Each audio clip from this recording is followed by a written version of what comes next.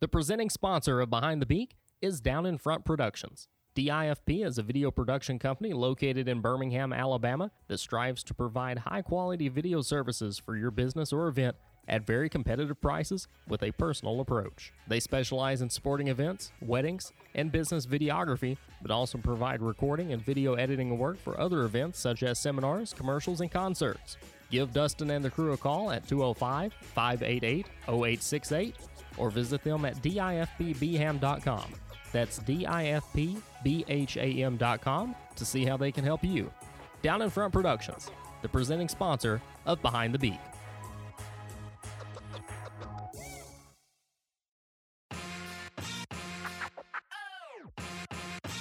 Looking to throw down the sideline. Hester caught it. 10-5. Touchdown, Jackson State. He eludes traffic. He'll drive it down and jam it in. Oh, my. Jamal Gregory. Highlight real time. Sports Center top 10 time. This is Behind the Beak, the official podcast of Jacksonville State Athletics. Now, here's your host, Tyler Brown. Hello, everyone, and welcome into Behind the Beak, the official podcast of Jacksonville State Athletics. I'm Tyler Brown, alongside my co-host Avery Davis, who's coming off one full week of classes now. And Avery, before we got started, we were talking about, I should have asked you that question this week rather than last week. What's it been like the first week back on campus? Yeah, we talked about last week was the day before that we had went back to class, and it's been really strange to be on campus, kind of like summer classes almost. Mm-hmm. You see people, but not a lot of people out like normal. I know I got some friends that haven't even came back because all their stuff is online. Mm-hmm. So it's been a little bit different, but just happy to get back in classes and see people. Well, it's even just being so close to the rec center, the new student rec center. Last year during the fall and the spring, you know, that parking lot was overcrowded, and if you wanted to go to it, you'd have to walk to it. But now, you know, there's plenty of parking spaces over there, and obviously there's a lot of social distancing and rules like that you're having to follow while you're working out. But still, it's weird to see school in full swing and not that many cars on campus. Right, yeah. At any time there's parking. Seems like any building you want to go to, and in a normal school year, it's hard to find parking 2 o'clock in the afternoon on a weekday. Well, lucky for athletics fans, we've got some good news to give you, and we'll get to that a little later on in the podcast. This is episode number 35 of the series. Later, I'm going to sit down with JSU Hall of Famer and former basketball student-athlete Earl Warren. He's a member of the 1985 men's basketball team, and we discuss the Division II National Championship season, some of his favorite basketball moments, and his current position as Director of Development at Jacksonville State. His interview in just a few moments, but first, a few housekeeping notes and some news. If you missed last week's episode, our guest was former softball student-athlete Taylor West. A nursing major while at Jacksonville State, she spent the majority of 2020 in New York caring for COVID-19 patients and even contracted the virus herself while she was in the Big Apple. If you want to go give it a listen, all previous episodes of the podcast can be streamed at jsugamecocksports.com/podcast, on Apple Podcast, and on Spotify. That good news that we were talking about is between last week and then today, which is Monday, we're recording this podcast. Jacksonville State football has released 3 upcoming games of their 4-game schedule this fall. Jacksonville State will play at Florida State on October 3rd, host Mercer on October 10th, and then go to North Alabama on October 17th. Game 4 of that 4-game fall schedule to be announced later. And Avery, one of the big things about this schedule that Coach Cross talked about after practice on Saturday, he's happy to see that we've got 2 games at least that our fans are in driving distance of, that we've got 1 home game and another that's just a few hours up the road. Yeah, excited about the Mercer game. And then the North Alabama game, a rival from the old Gulf South Conference. We got to have UNA come here last year. We're going to Florence this year, and that's a game close to home for me as well, about an hour drive from home. So those 2 are big games, very winnable games for us. The last time the Gamecocks were in Florence at Brawley Stadium was 1992 when they won the Division II National Championship, so it'll be nice to get back to Florence. Which is 7 years before I was born. a little history there, you know. It'll be nice to go back and revisit. So that'll be cool. The Gamecocks are going to get to go to Florence, and like we said, Game 4 to be announced later. And then also in football news, quarterback Zarek Cooper and tight end Trey Berry have been named to the Reese's Senior Bowl Top 25 watch list. That's a big honor for both of those guys. The Senior Bowl, of course, played down in Mobile, And so good luck to those two guys. Hope they have a great season, that they can land on a roster. And then just to continue with football, the Gamecocks will be practicing all this week. They'll eventually get into full pads for the first time this fall coming up this week, and you can check out JSUGamecocksports.com after practice each day, the wrap-up video and the recap from head coach John Gross. In basketball news, the Gotham Classic announced their schedule for this upcoming year. The Gamecocks get 4 games out of that, the first being at Syracuse on December 10th, and then Green Bay will come to Pete Matthews Coliseum on December 13th. The Gamecocks will then go to LSU on December 16th, and then at Mercer on December 19th. So JSU this season so far, you've got 3 big games announced that the Gamecocks will go take on the Orange December 10th at the Carrier Dome. They'll go to LSU on December 16th, and then, of course, previously announced is the season opener November 10th at Alabama. The Gamecocks taking a trip to Tuscaloosa. And then just to wrap up our news, we recently put out a video tour of the brand new JSU Athletic Sports Performance Center. You can go to YouTube and watch that. Just go up to the search bar at YouTube and search JSU Athletic Sports Performance Center Tour, or you can go over to JSUGamecocksports.com/facilities and scroll down to the Sports Performance Center. Click on that page, and the video is embedded at the bottom of the page. That's everything new happening around athletics, and now it's time for today's featured guest. Earl Warren currently serves as Jacksonville State's Director of Development, but he made his name as a student-athlete on the men's basketball team in the mid-'80s. The Aniana, Alabama native played 4 seasons, tallying 1,156 points, 461 assists, and 226 steals. His career was highlighted by the 1985 NCAA Division II National Championship, in which a pair of free throws from the senior secured the title. He was inducted into the JSU Athletics Hall of Fame in 2015. Here is today's guest, Earl Warren.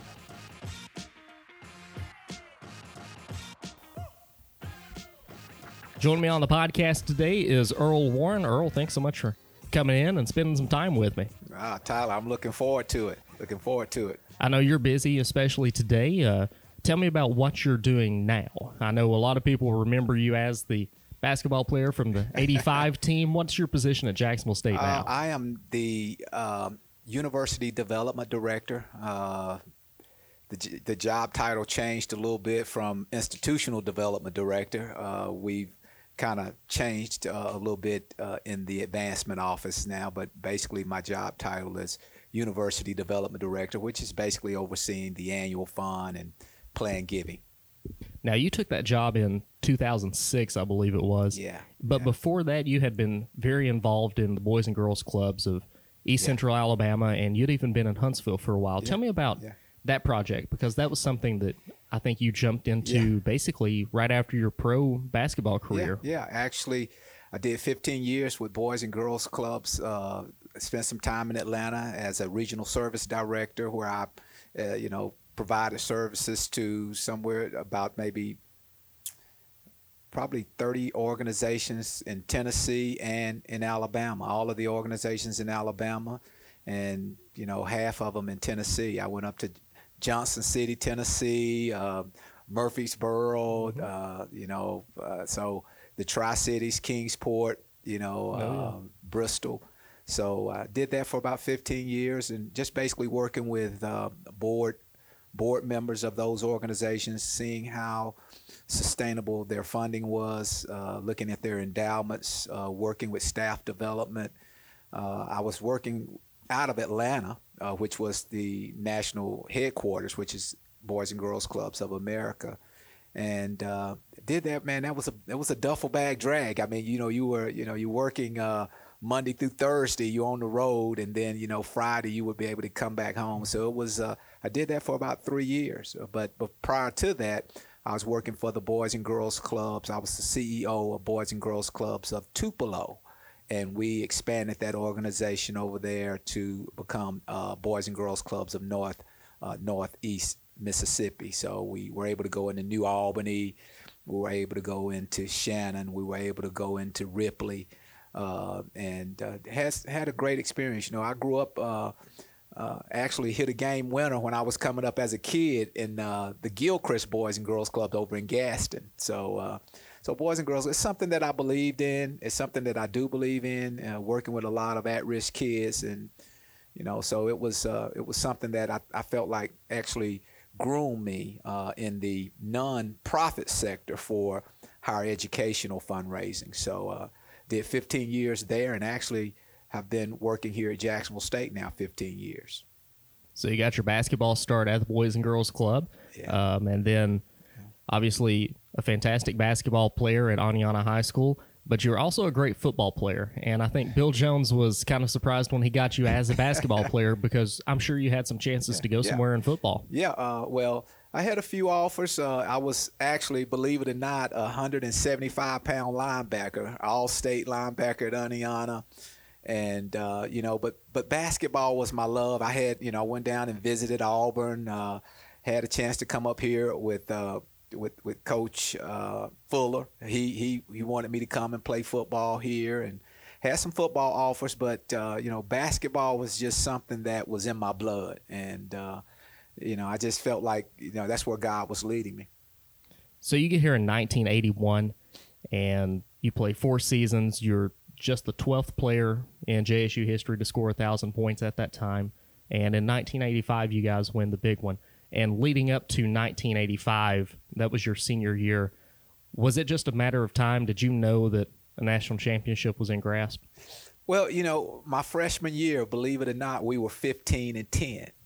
And, you come in from high school, I had a cocky arrogance about myself coming out of high school because I felt like I could play with anybody. But, when you get to college, you start to meet people who felt the same way at their high schools, right? So it was a transition my freshman year. I was coming in actually with my uncle who had played for a junior college national championship for Nolan Richardson out at Texas Western. His name was Donald Warren. And so Donald and I came in as a package deal. I was coming in from out of high school. He was coming in from a junior college. And so when I came in 81, like I said, we had a 15-10 record. But as we got into that sophomore season, I didn't play a whole lot. But I can recall hitting a game winner down in Mississippi College coming off the bench when Coach Jones was telling me, hey, look, pay attention in the locker room at halftime when I hadn't had any playing time. And I was just, over eating oranges and just twiddling my thumb, so to speak. But came in and hit a game winner at Mississippi College my freshman year. But that's probably about the most excitement I had my freshman year. But my sophomore year, I began to play a lot more, and that's why I tell, to kids today, they want it and they want it now. They're not willing to go through the development. And as I started to develop in my sophomore year, I think we won 24 games and 24. I'm not sure how many losses, but we made it to the I want to say the regional finals, and we lost. And then coming in my junior year, we start to kind of feel ourselves a little bit, and made it up and lost up to a team out of Morningside, Iowa. They beat us by 1 up there. And then coming into my senior year, we lose our first ball game, and then we roll off 31 straight for the national championship. We won a big game up at SEMO against Ron Shoemate and some guys, a guy up there by the name of Ronnie Rankins, who had probably about 50 points that night. But we somehow were destined. I felt after that win, we were destined to win a championship. And then we went on into the Final Four, and we beat Kentucky Wesleyan with Coach Harper, and then we won against South Dakota State in the championship game. I hit a couple of free throws in that game as well. That was pretty big, which kind of helped to seal the deal. You talk about the player from SEMO that had 50 points, but Jacksonville State was a very well-rounded team. Talk about those guys that were on that team. You look at guys like Robert Spurgeon, Melvin Allen, Keith McKellar, the big names like that rank up there with yours. Talk about that team and the guys that contributed to that 85 championship. Well, I think I was probably the smallest name on that totem pole because all of those guys had star power, I tell you. But what was so unique about that team, Tyler, was every one of them, every one of those guys on any given night could light it up. And when you look at the stat sheet for the averages for the year, every one of us averaged double figures. So, you've got Melvin averaging 18 a game. You got me averaging, 15. You got Robert Guyton averaging 15. You got McKellar averaging, 10 and 10 boards a game. And then you got Spurgeon averaging 12. So any given night, that's what was so unique about and made that team so special, I think, is, every one of them could light it up. And we pretty much rode the back of whoever was really feeling it that night. And But every one of those guys would give up whatever we had to give up for the sake of the team, because it was no I in that team. It was all about us as a cohesive group. Even the bench, I think, we were all, the two guys that came off the bench on a regular basis was a guy by the name of Pat Williams, who played with Buck Johnson, won 2 state championships for Hayes High School, and then he comes in and he's our backup guard, which, we all kind of, Melvin and myself was the 1 and the 2, but Pat Williams and I could play the 3. And Spurgeon, who was the 3, the small forward, he could play the 4 and 5. So we had a lot of interchangeable parts, and it was just exciting time, man. I tell you, the Pete has never seen crowds like that. You mentioned the first game of the 1984-85 season. You guys go 31-1 that year, but game 1 is a loss to Belmont Abbey, 61-60. What did you guys realize after game 1? I'll tell you, Coach Jones recognized that. I think, we stayed up a little late that night, and it's so ironic that, when you mention that game, Coach Hobbs, who is our golf coach now, Coach Jones, they were our coaches, and, I was kind of the defensive stopper for that team, more so than an offensive threat. And they had a guy that could fill it up, and we were up 1, and I remember this, and everybody on the team remembers this. Coach Hobbs still rags me about it to this day. They call a timeout. Coach Hobbs is telling me, "Earl, stay on your feet. Do not jump. He's going to pump fake you." Well, he pump fakes me, and I leave my feet, and he gets into me. He's a great offensive player. They call a foul. He hits 2 free throws, and they beat us by 1. But, the valuable lesson in that for us is, no one can beat us if we play 40 minutes and don't really focus on the score. Just play our brand of basketball and play as hard as we can for the 40 minutes, and we'll be, successful. And I tell you, after we lost, I think that loss really helped us to win the championship and to be focused throughout the rest of the season and go through the whole conference with, no losses, which I don't think at that time had been done before. You rattle off 31 straight wins to win the championship, but right before you make it to the championship game, you've got Kentucky Wesleyan in the semifinals. You guys win that one 72-61 over Kentucky Wesleyan. Like you mentioned, one of the guys on that team was Ray Harper, who's now the head coach of the Gamecocks. What can you remember about the scouting report on him, and what kind of guy was he like to play? Well, he was a scorer. He was the leader for their team at that time. He had Coach had come from a major Division I program and then transferred into Kentucky Wesleyan. So he was the big guy that we needed to stop. And I tell him, and I tease him a little bit about that today, that I had to bring the glove out on him. But no, I think, as I said, I felt like we were a team of destiny once we had gotten by the SEMO game, which Melvin hit an incredible shot about, at the timeline almost to win that game, when we had probably 300 fans in the entire arena, and it was probably 110 degrees on the court. And I mean, we never led in that game until he hits that shot, and we win it right there at the buzzer. So it was just, when you win a game like that, and I had fouled out, and a lot of the starters had fouled out that game. Brett Jones gets the ball and throws it to Melvin on a rebound, and he hits the shot. Guy takes him out. He never sees it go in. And I just felt like, that we were destined for something after that ball game. You guys get South Dakota State in the national championship. What are the thoughts going into that one? Because I don't know at the time the name recognition, but Dick Vitale's on the broadcast. Yeah. Tell me about just the nerves going into that game. Were there any? Oh yeah, absolutely. I think everything had kind of, when you think about it, you're saying, man, it's just two of us left now in the Division II national championship game. You're here.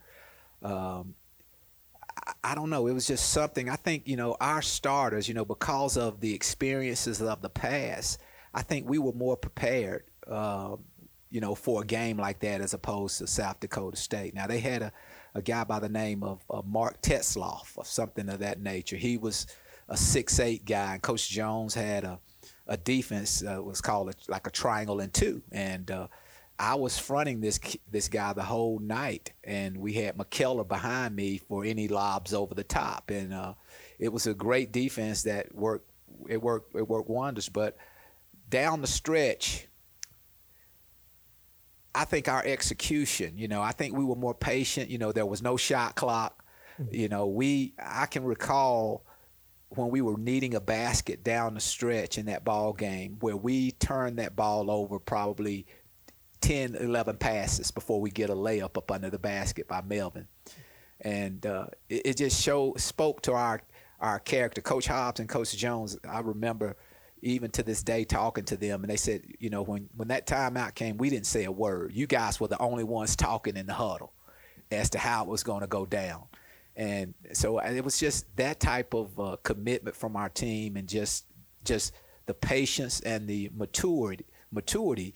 I mean, after that ball game, Tyler, I can tell you, man, we were eating a big steak, and it just surfaced.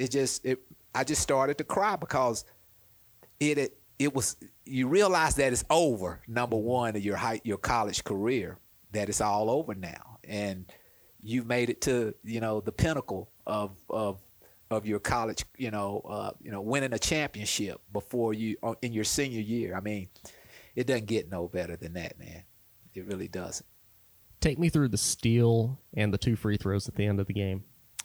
Well, the steal, Pat Williams and I and Melvin, we were, putting light pressure, which is what Coach had asked us to do as they were coming up the floor.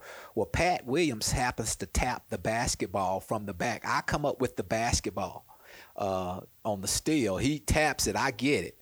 And once I get it, I'm trying to make a pass because he's starting to run down for a wide open layup, which would really have sealed the game anyway.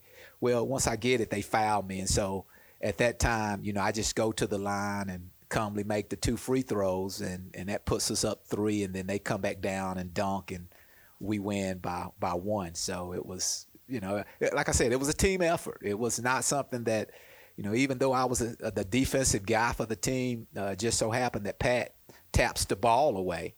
A lot of people give me credit for the steal, but it was actually Pat Williams that tapped the ball away and I'm right there while we're trapping, and I recover it and try to make the pass, and they foul me, and I go down and make the 2 free throws. Coach Jones said, I knew all along, Earl, you was going to make those.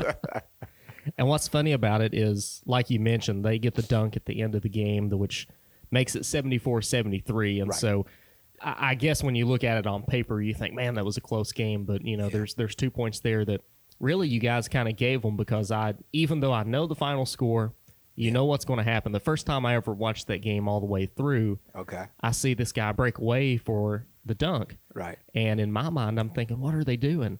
But there's no 3-point line. No 3-point line. I think they implemented the 3-point line the year after, or something to that effect. But yeah, it was just special, having guys that could step up and it was kind of a us against the world concept, and guys that I can remember, Robert Spurgeon and guys like that were cramping up, and just when we get back to town, it was just so incredible, the love that was.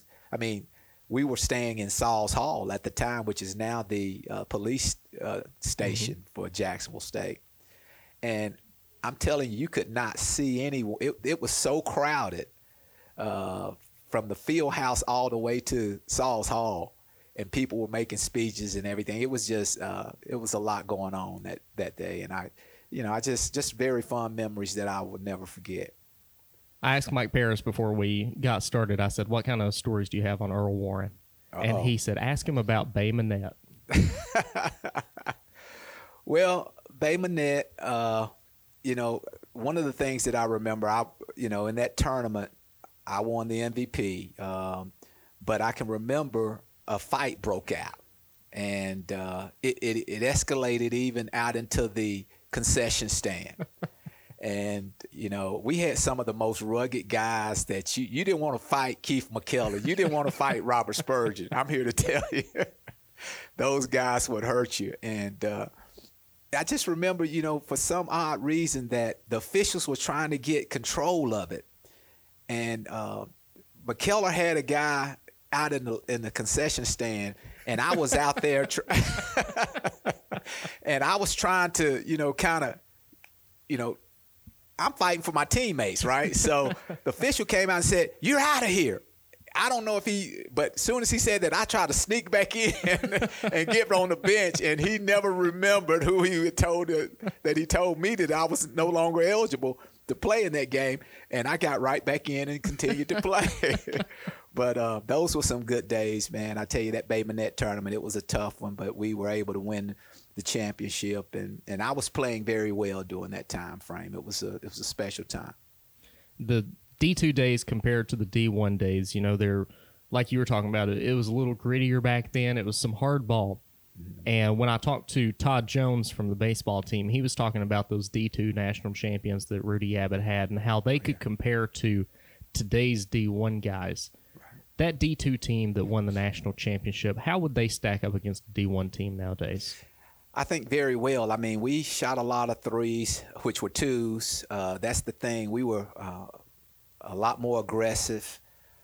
We shot it from deep, but, we used to run a little motion flex, which was a UCLA offense, a flex offense that John Wooden used to run. And I just thought Coach Jones, with the talent that we had, he got the most out of us. We pressed a whole game. We would just put the pressure on you and try to turn you up, and we would get a lot of steals, a lot of easy layups. But when we would get into our half-court sets, I just thought that we were very patient. If we were hitting the jump shots, Melvin was a heck of a shooter, Melvin Allen, and I can remember we had played a team called West Georgia who was ranked in the top 5 when we were ranked number 2 in that particular our senior season, and Melvin had 42 points on him, and I don't think he shot a layup.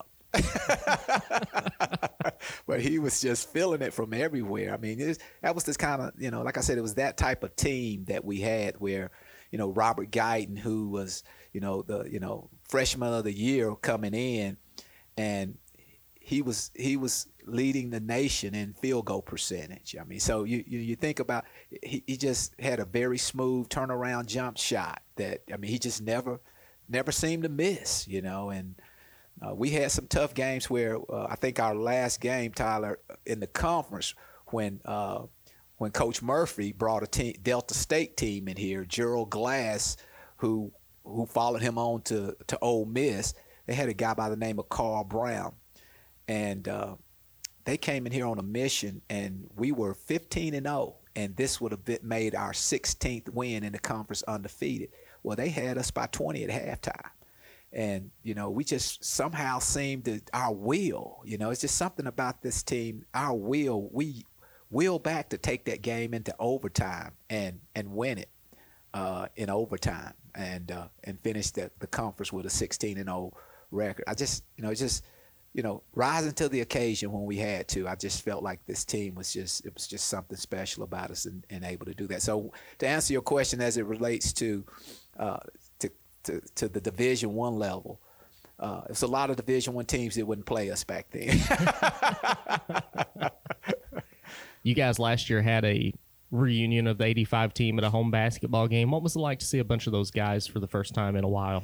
I tell you, it was special. We were at that point in time. Coach Jones. We were naming the Bill Jones Court. And we were able to come back. So that was special. And then being able to see McKellar and Brett Jones and guys that had was so much a part of my life. Just like my brothers today. I mean, it was just it was emotional to see a lot of those guys and see them doing well.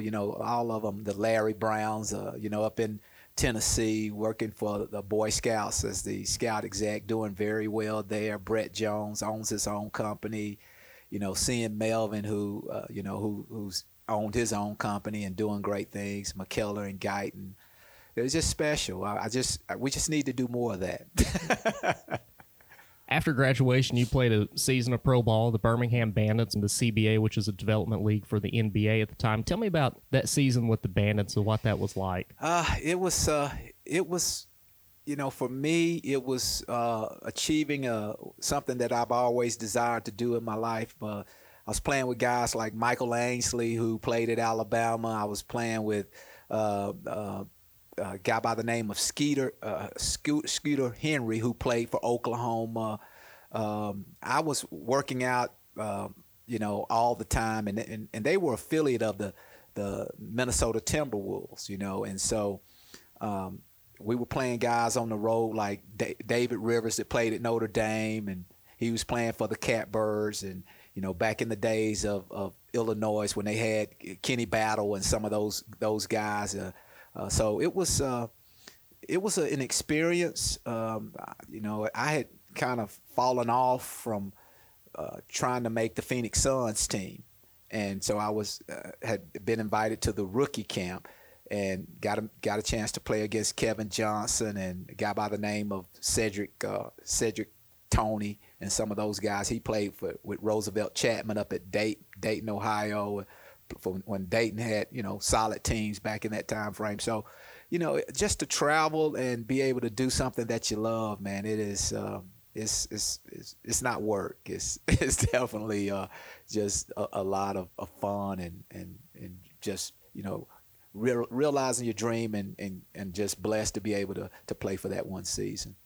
As an alum, as someone that was on one of the greatest teams that Jacksonville State's ever seen, obviously, JSU basketball fell off there for a little while, and in 2016, 2017, with hiring of Coach Harper, we go on to win our first D1 conference championship with the OVC championship and go on to the NCAA tournament for the first time since the D2 days. What is that like as an alum and someone who played on those great teams to see Jacksonville State basketball back on the rise and back in the national spotlight? Oh, it's special. I have a great relationship with Coach Harper and try to help him in any way I can as far as recruiting. But it creates a buzz amongst your former players and players that have played for JSU. I know that I was able to go up to Indianapolis and support them against Louisville, and Melvin Allen and I drove up together.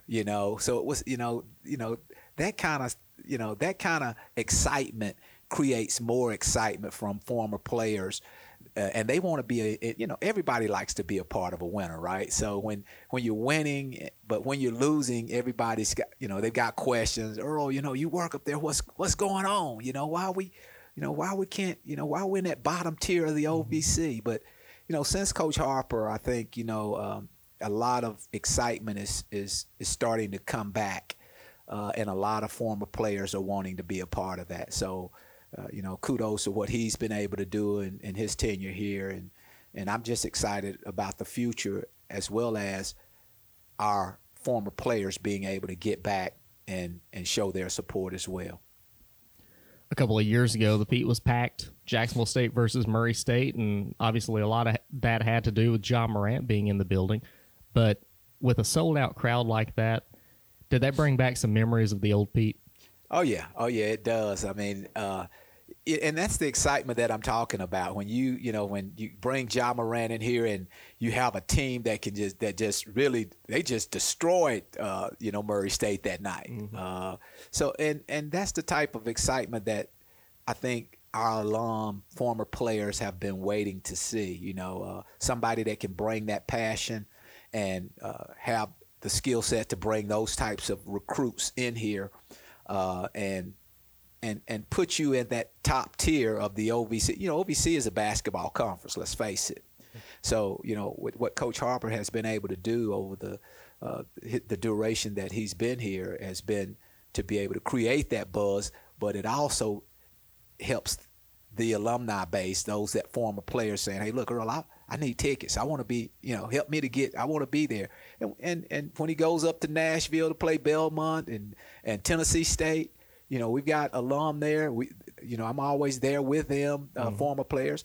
And it also helps us to be able to create giving opportunities for alumni, former players. We want to pay it forward and give back to the basketball program.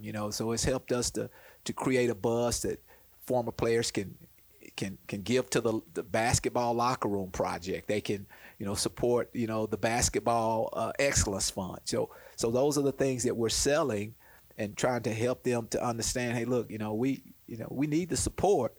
And when you're winning, it's easier to be able to do that. It's the best marketing tool. Absolutely. Absolutely. Before you go, you're obviously in development.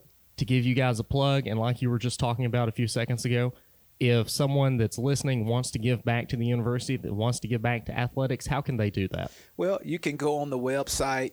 We have several texts to give. Right now, one of the things, Tyler, that I'm very excited about is Bridging the Gap scholarships, where, with this COVID-19 and this pandemic that we're in, a lot of students are not able to work. A lot of restaurants have downsized, and you've got so much going on with it.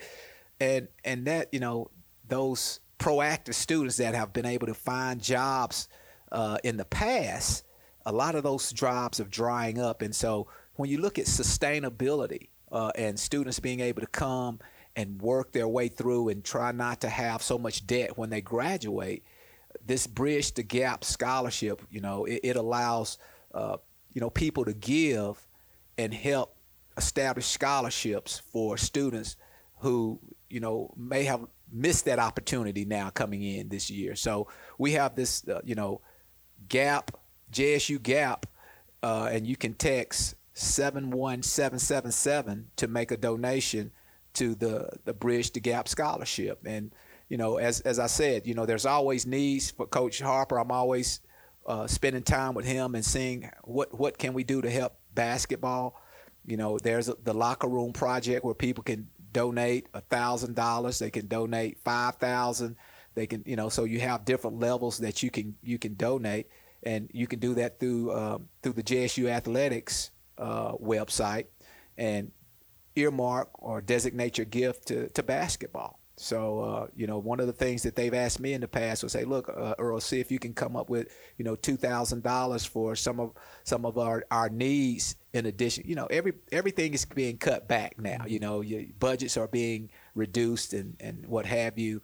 So one of the things that you could, we've been pushing them to do is to give to the Basketball Excellence Fund, and you can do that through the JSU Foundation website. Well, Earl, thanks so much for coming on with us this week. It's fantastic to look back at some of those older games and talk about the national championship. And I know you're very busy, but I appreciate you taking the time to do that. Let's do some golf sometime. Let's do it. Thank you, Earl. All right, Tyler. That'll do it for this week's edition of Behind the Beak. I hope that you and yours are healthy, and I will talk to you again next week. I'll be back Tuesday with a brand new episode and another guest. So for Avery Davis, I am Tyler Brown saying thank you for listening, and go Gamecocks. This has been Behind the Beak, the official podcast of Jacksonville State Athletics. Look for new episodes each week, or browse the archives on the Apple Podcast app, or by visiting JSUGamecocksports.com. For more on Jacksonville State Athletics, visit the official website of the Gamecocks, JSUGamecocksports.com, and follow JSU on social media by searching at JSU Gamecocks on Facebook, Twitter, and Instagram.